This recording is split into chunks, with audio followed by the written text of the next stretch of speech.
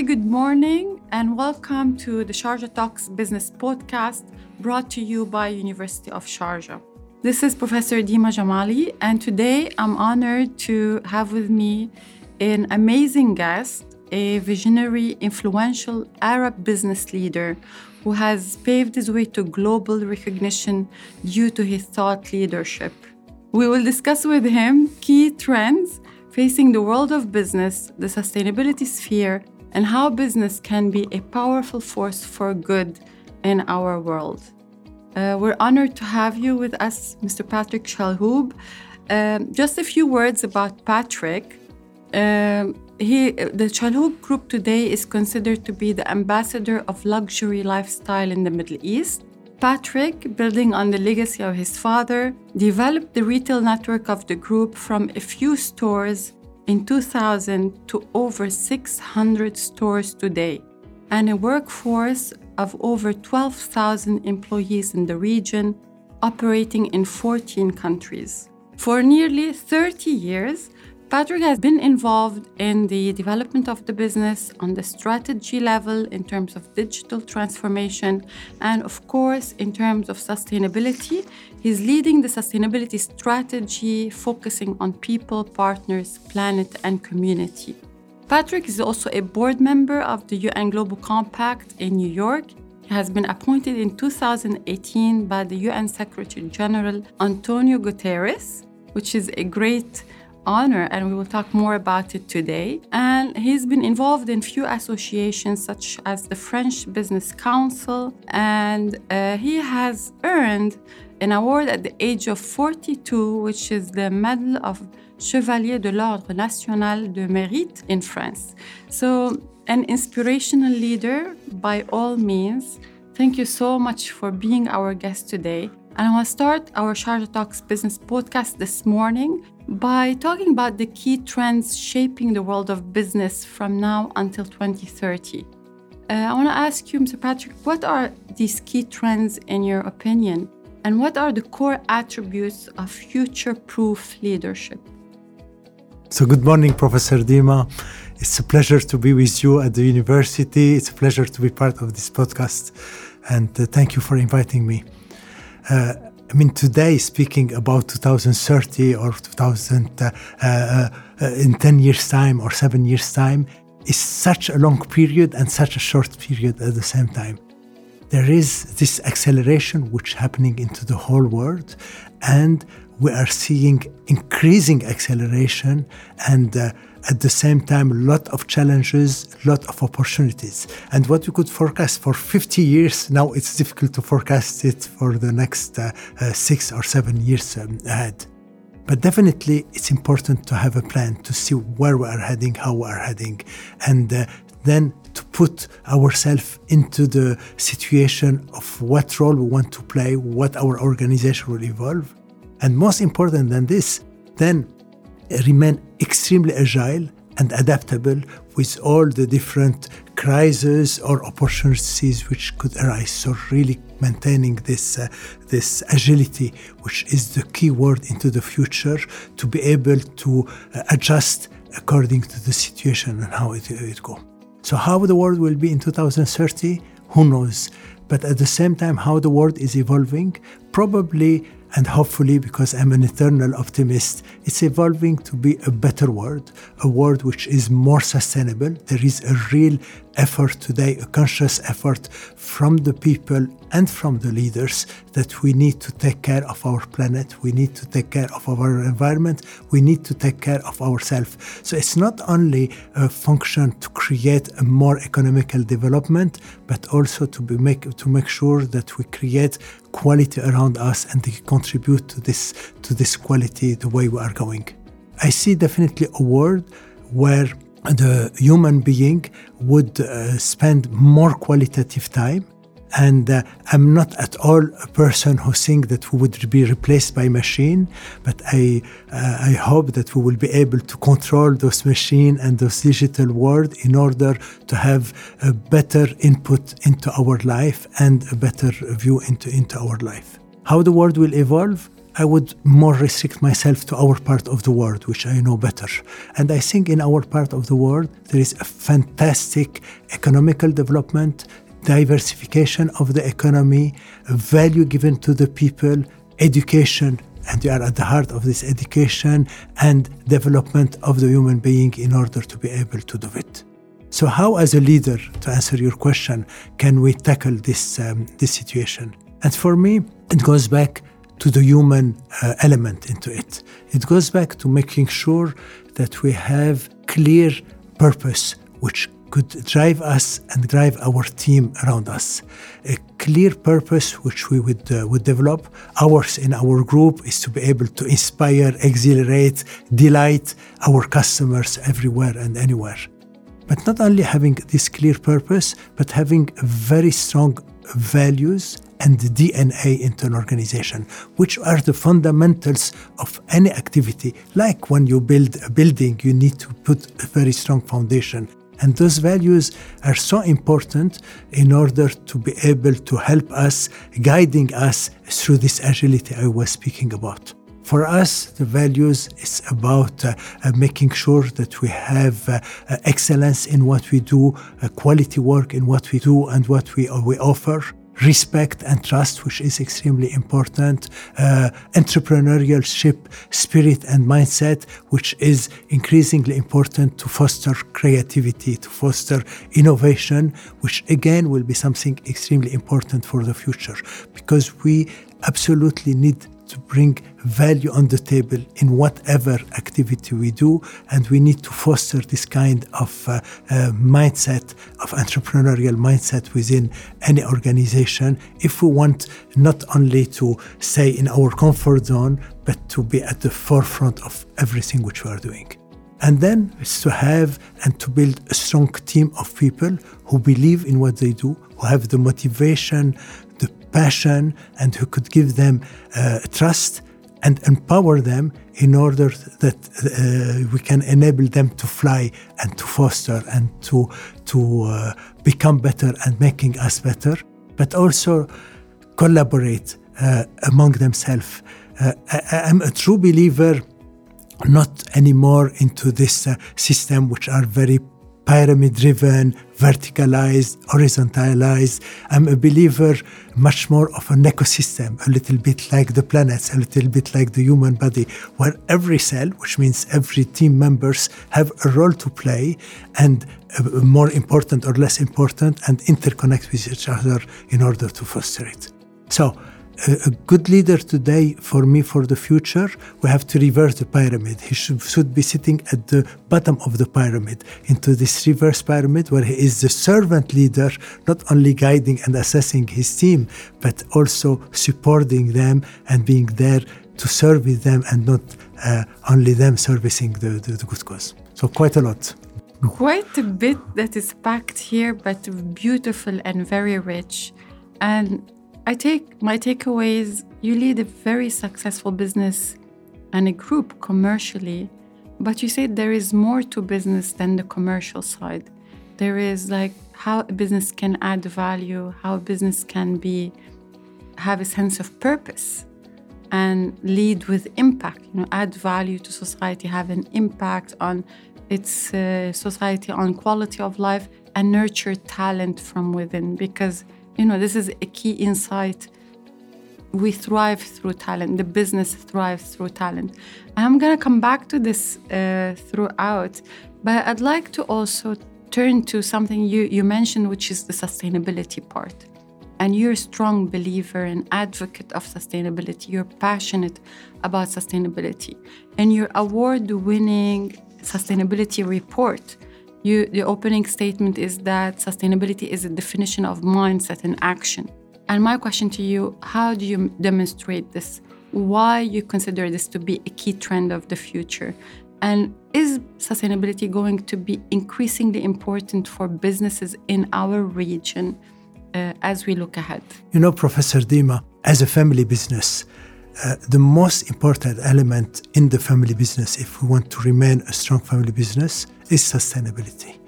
what we are trying to do is to build something for our future generation, our children, grandchildren, our teams and their families, etc.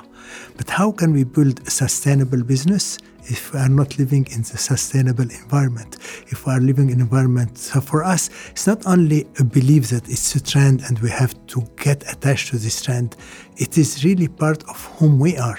We are really a group, a family business who believe into creating a sustainable business for the future, for both the family and the larger team members, and therefore totally believe that we have to be able to contribute to create a sustainable environment.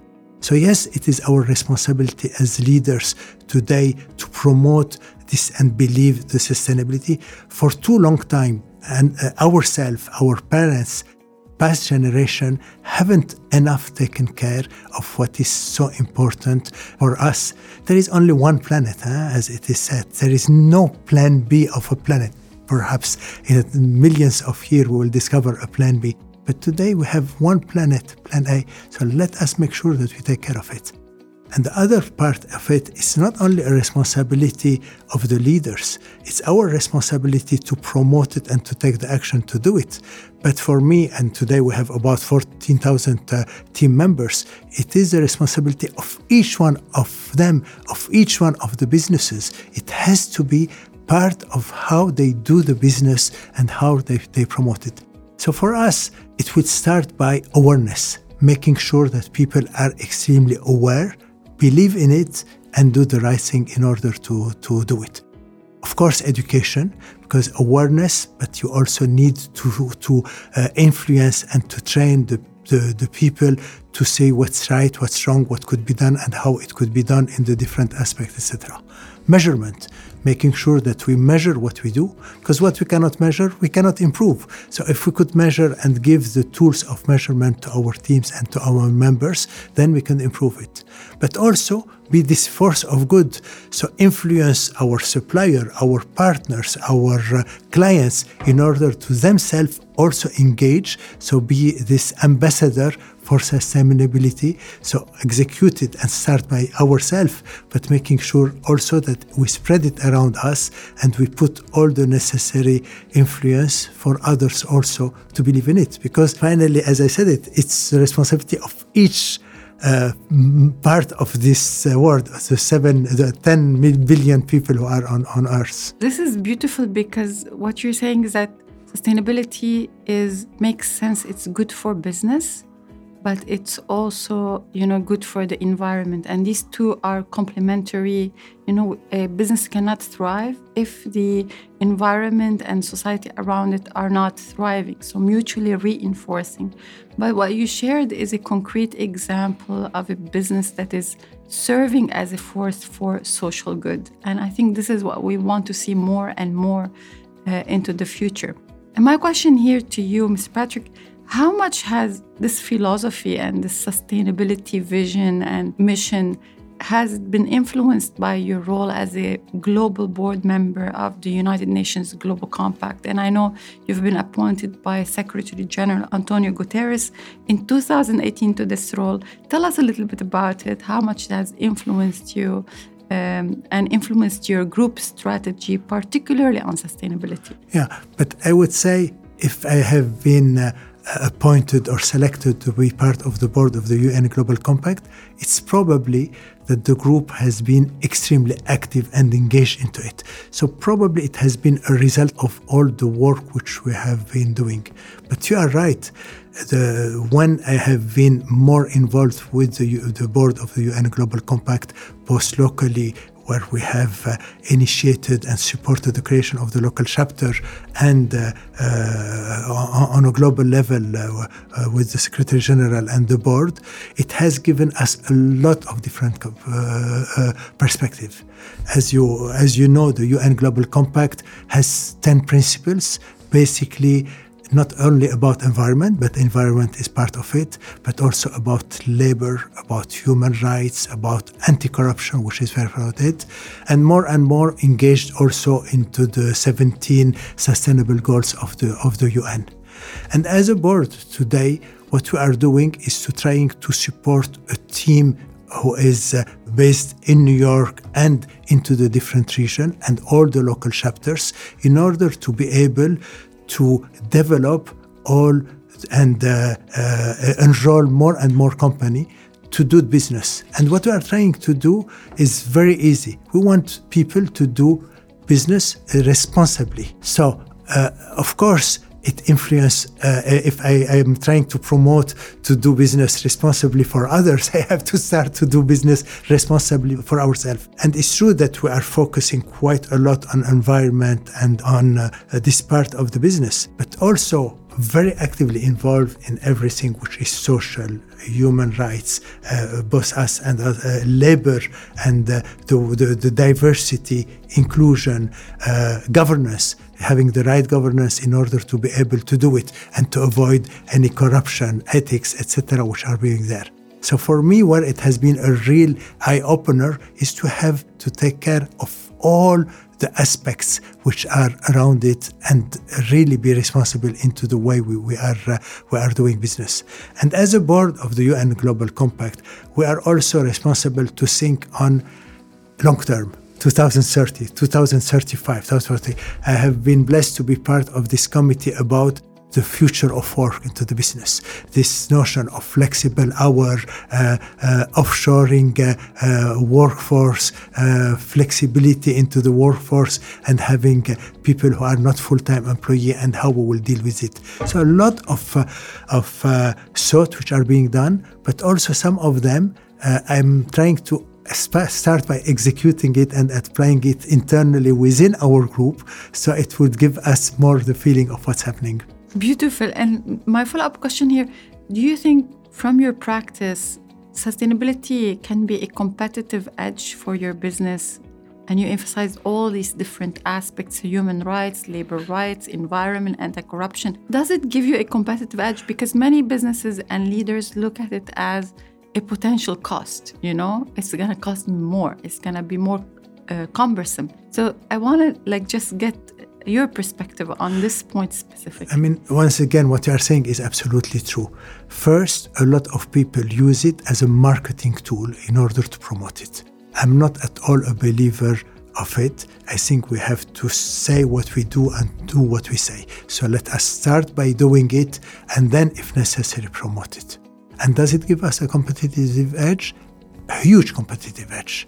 But I will start the competitive edge internally. It helps our teams to really believe in it. I was speaking about those purpose-driven life purpose. So the teams feel that we are driven also by a sense of giving back to the community, of a sense of fairness, a sense of equality into the treatment, a sense of being a company where things are done into what could be assessed the right thing and a responsible things in doing it. So for our teams, it is a great motivator.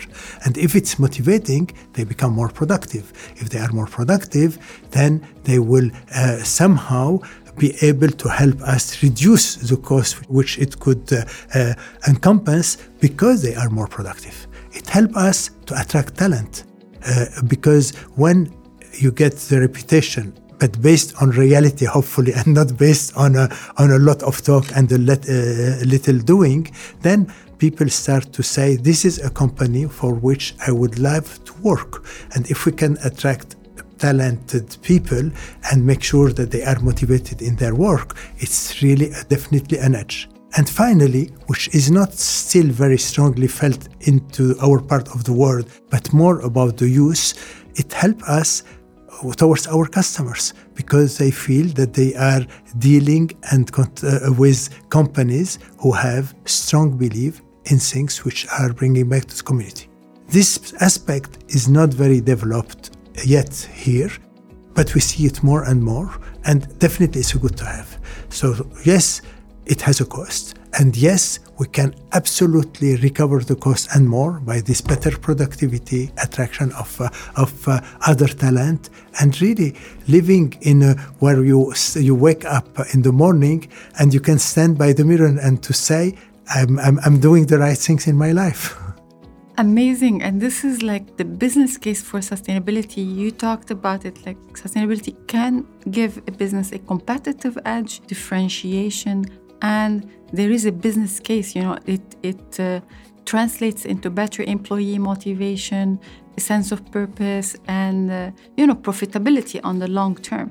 But it has to be done right and with passion and conviction, I believe. And it might be an investment, and then you have to make the investment. So this is a cost, but don't consider it as a cost. Consider it as an investment and a certain return of investment, which can take less time or more time, but we will have, and we are having our return on investment. It's amazing to have a leader like demonstrating this in action, and to have a business to showcase as a role model. Thank you so much. This was very, very inspirational.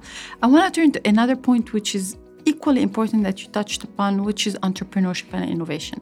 You are a leader in sustainability, but also a business that works very diligently on nurturing entrepreneurship and innovation, both within your business and within the community through the Youth Academy, the Capital Club endeavor. Can you tell us a little bit more about, what you're doing to accelerate entrepreneurship innovation?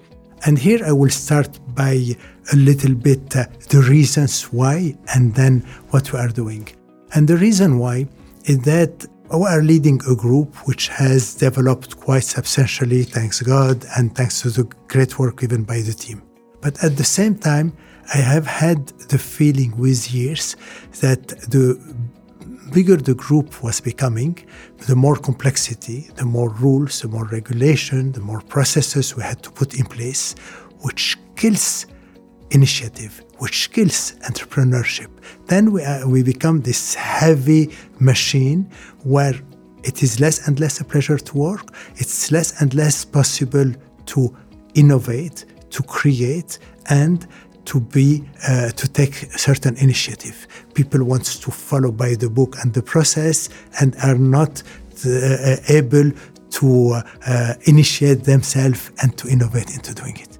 So this is how it started, by this evolution and saying, are we becoming too big and a little bit a dinosaur?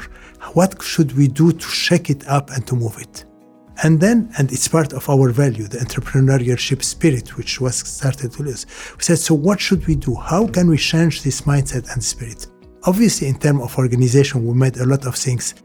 And what was more important than organization is to change the mindset and to make sure that our teams understand, yes, you are empowered. Yes, you can do and initiate things. Yes, you are able to make certain mistakes and learn from those mistakes and not trying to be so perfect that you cannot make a mistake but don't initiate anything in order to do it. And yes, we encourage it and move it.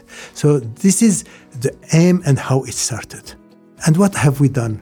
And what have we do? And probably it has helped to develop it into it.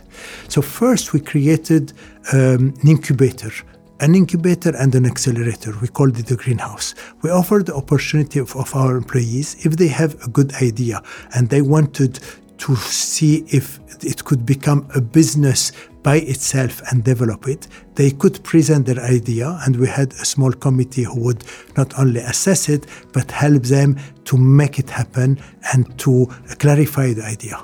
And then if accepted, we give them a certain period of time, few months, in which they could start executing and building a business plan.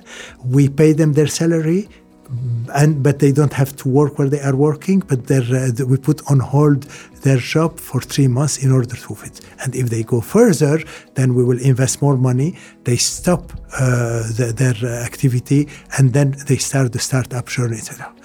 But this is it started of it. But more important than to enroll few of our team members to do it is the mindset it has given to all our members. Yes, we can do it. Yes, if we have the ability to do it, we could move it. At the same time, we have developed from this incubator a much bigger incubator where we have opened it to retail tech. A lot of people speak about fintech, very little on retail tech. Now it's a little bit more developed. So in order to try to attract companies who are in retail tech and to be an accelerator for them or invite them to the region. We created a startup studio. If outside people wants to come with an idea, we could help them and support them and put in place a business manager who could be partner with them and develop it with them in order to develop it. We put a beauty lab because we are in beauty and fashion business for startups who want to develop ideas around the beauty, and a fashion lab exactly how to do it. So we created a small little ecosystem of incubation and acceleration, and most important, this mindset which is happening.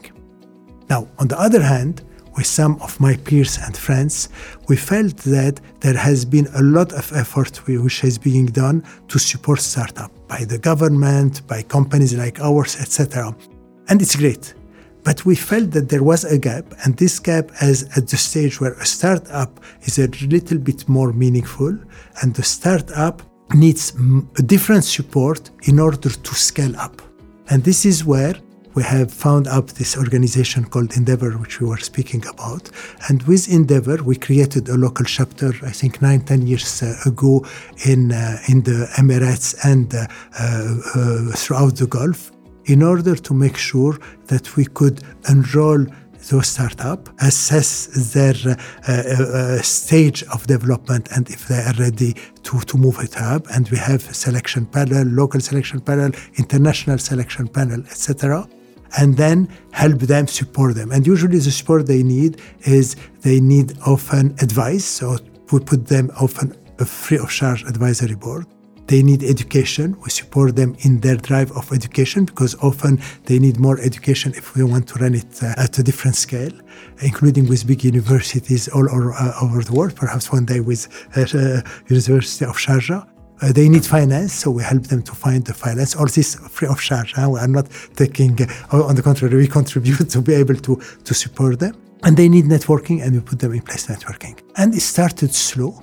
But I have to recognize now, 9 or 10 years after, we have difficulty, and the team who is on the ground do a fantastic job, but we have difficulty to absorb all the different ideas and be able to assess them, and we have a waiting list. And we have, of course, few company startup who didn't make it, but we have very good example, and I will name it, of companies who have reached billions of dollar valuation, starting by a startup because we help them to scale up. So fantastic and so exciting, eh? And at the same time, it gives you a lot of fresh idea. I mean, a different idea than what you do.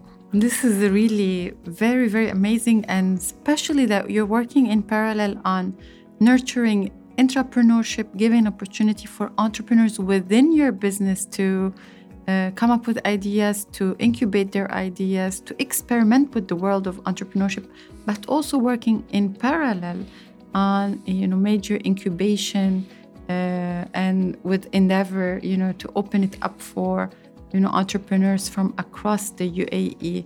This is really, very, very interesting, very impactful, inspiring. I'm really enjoying the opportunity to talk to you about this, because I don't think many people know what Chalhoub Group is doing, neither in the area of sustainability nor in the sphere of innovation. Yeah, but it's less important that others know. It's more important is really to do the right thing. And I don't want to take the credit, because even for Endeavor, we have a fantastic team on the field who is doing the job. So I'm more here as a board to support them, to encourage them, to guide them. But it's a fantastic team. I've interacted with some of the members of the team, of your team. I've had the opportunity, and I'm always impressed with the dedication, the commitment, the passion.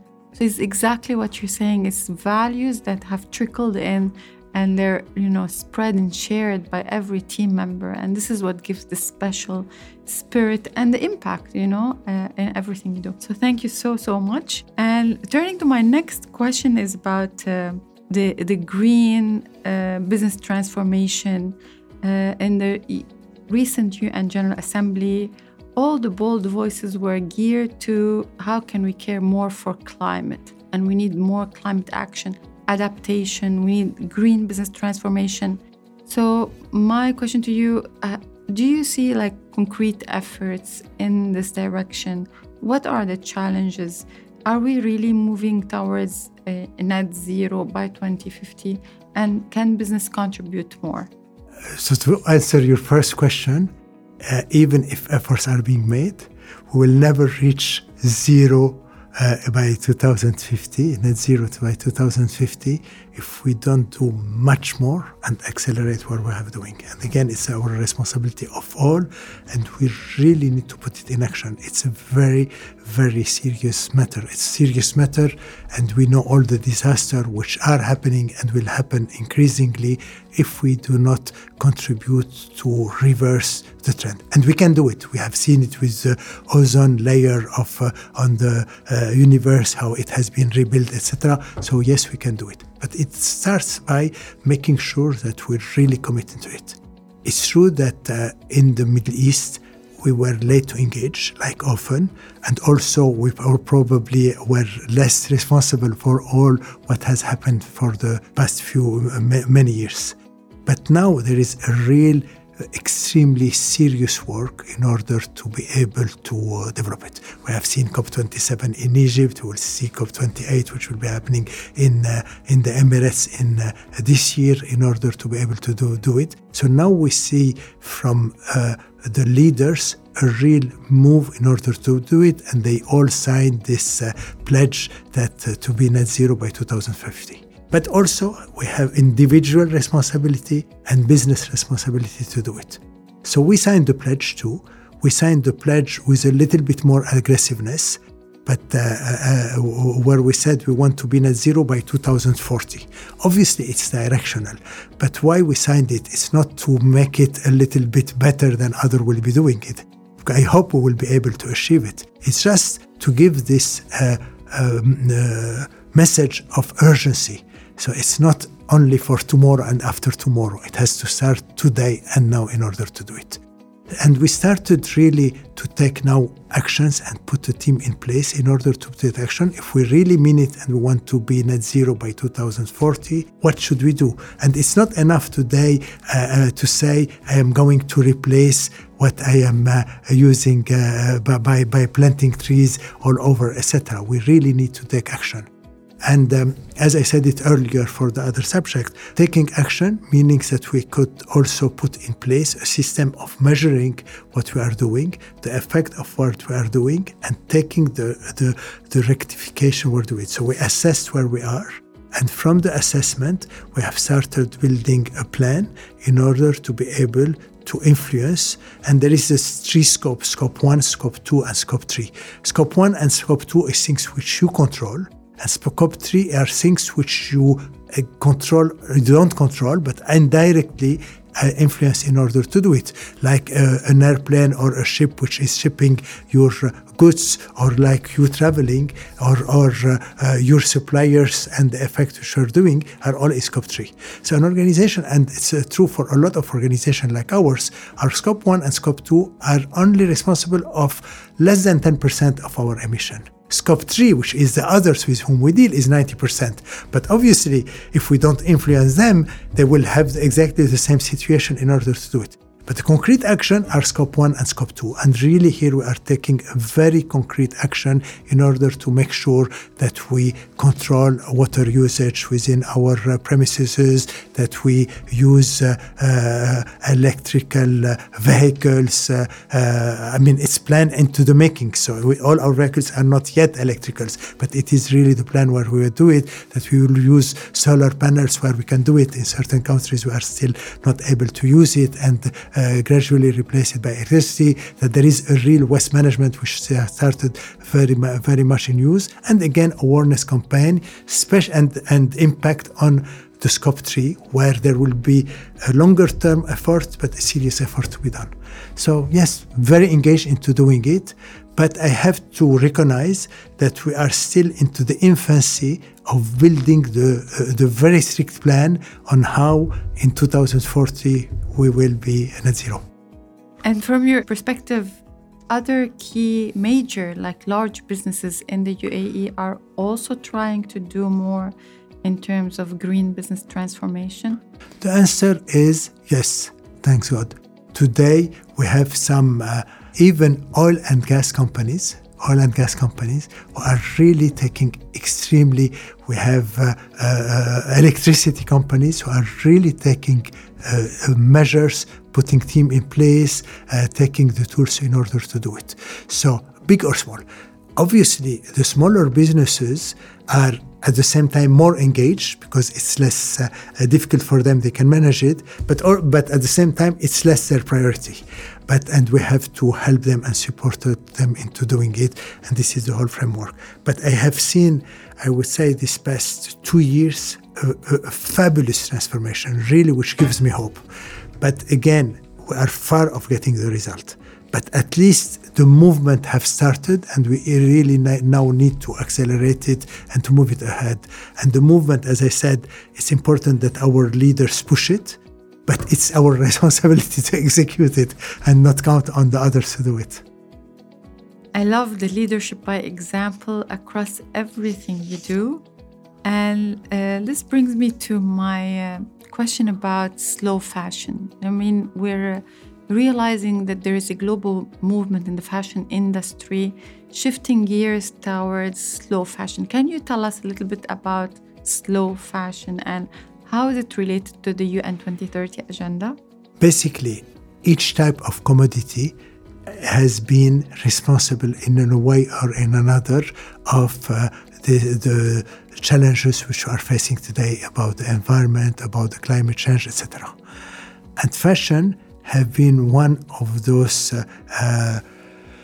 activities which are even more responsible than many others into doing it. So it's important that we take conscious of it. And again, not only in terms of retail distribution, we move it, but also we go back to the source and see how we could influence it. So there is different aspects in order to do it. One, to create fashion which is more sustainable than with more sustainable materials in order to do it. Obviously with some inconvenience about different kind of quality, different kind of feeling, different kind of flexibility. But I would say we as a group are encouraging this drive for also sustainable fashion, be it within some of the brands which we work or of some of the brands who have developed it as itself and are successful and take it as a. It's a very small portion of the fashion business, but it's definitely developing and I see a huge development of it. But then things which are easier and much more immediate to give is how are we going to engage into, I would say, reselling products which we are not using and buying a second hand, buying second love, we call it in our terminology, and making sure that it could be reused, resold,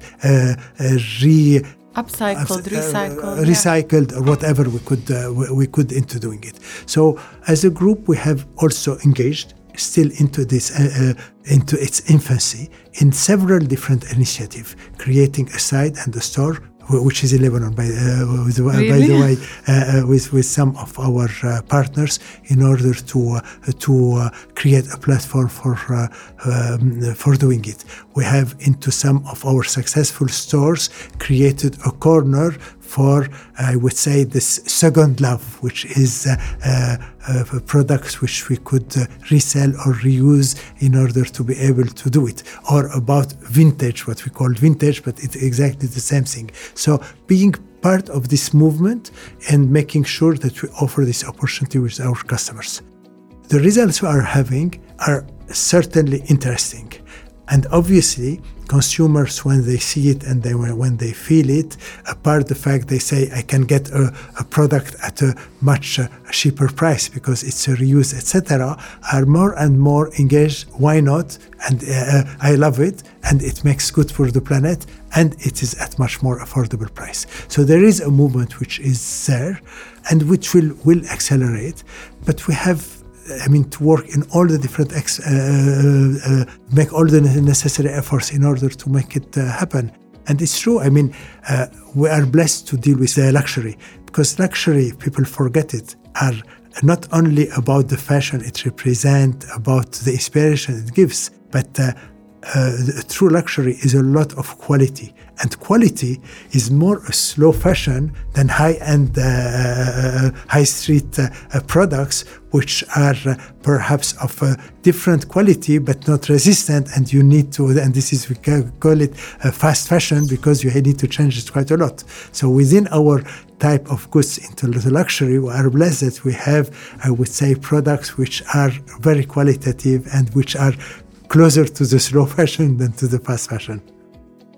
Beautiful. So really slow fashion is very related to sustainability. Sustainability has been an important theme of our podcast today, I think, because we're both very passionate about sustainability, strong believers, and you have managed to create really a role model, a group that is committed, that is leading by example, that is enacting on different fronts in relation to innovation and sustainability, which makes us really, really proud. I want to finish this episode today by asking you to give just a piece of advice to future leaders of tomorrow. We have a lot of student listeners on this podcast from the university, from outside, young generation, all of them looking, into the future, their careers, how to be successful. And being a very successful business leader yourself, like if you look back at your journey, what are the ingredients for success? Obviously, it depends of each of us, and it's difficult to just generalize it. But if I go from my beliefs and the advice I give to my own family and to my own teams, for me, an essential ingredient is believe in yourself. Each one of us is different. Each one of us could be inspired by a lot of things, but it has to begin with ourselves. So really believing in ourselves is extremely important if we want to succeed. Believing in ourselves, but remaining at the same time humble. Because sometimes when you believe in yourself and you succeed, and hopefully you wanted to succeed, then people could become extremely arrogant and unbearable. So it's important for me as an advice and as a guidance to say, yes, believe in yourself and remain humble, remain human, as much as remain generous with the other. Give back to the community, because finally you are taking from the community and this communication. So be part of this research of giving back the good on whatever you have been able to collect it. And another part of the piece of advice, which I learned from my late father, is patience and persistence. And it's true that today, especially with the young generation, and rightly so, but they would like things to go faster. And we are in a world, as we started, who is getting faster and faster and faster and faster. Sometimes we need little patience and continue persistent and be persistent and not changing course all the time in order to succeed. Not to stay in the comfort zone, on the contrary, but at the same time, patience and persistence could be a good advice I would recommend.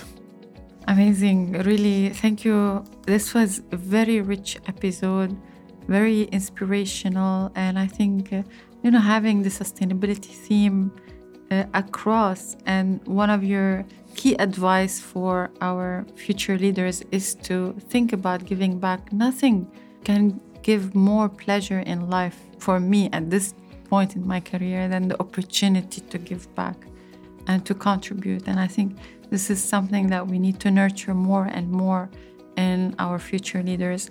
I want to finish this podcast by thanking you profusely. This was extremely interesting for me and for our audience. I'll tell our audience to stay tuned for our next podcast that is going to discuss the latest trends in business, in academia, and entrepreneurship.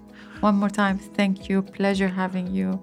Immense thanks. And thanks to you. It's always very inspiring to discuss with you, and you are a real inspiration as well. Thank you so much.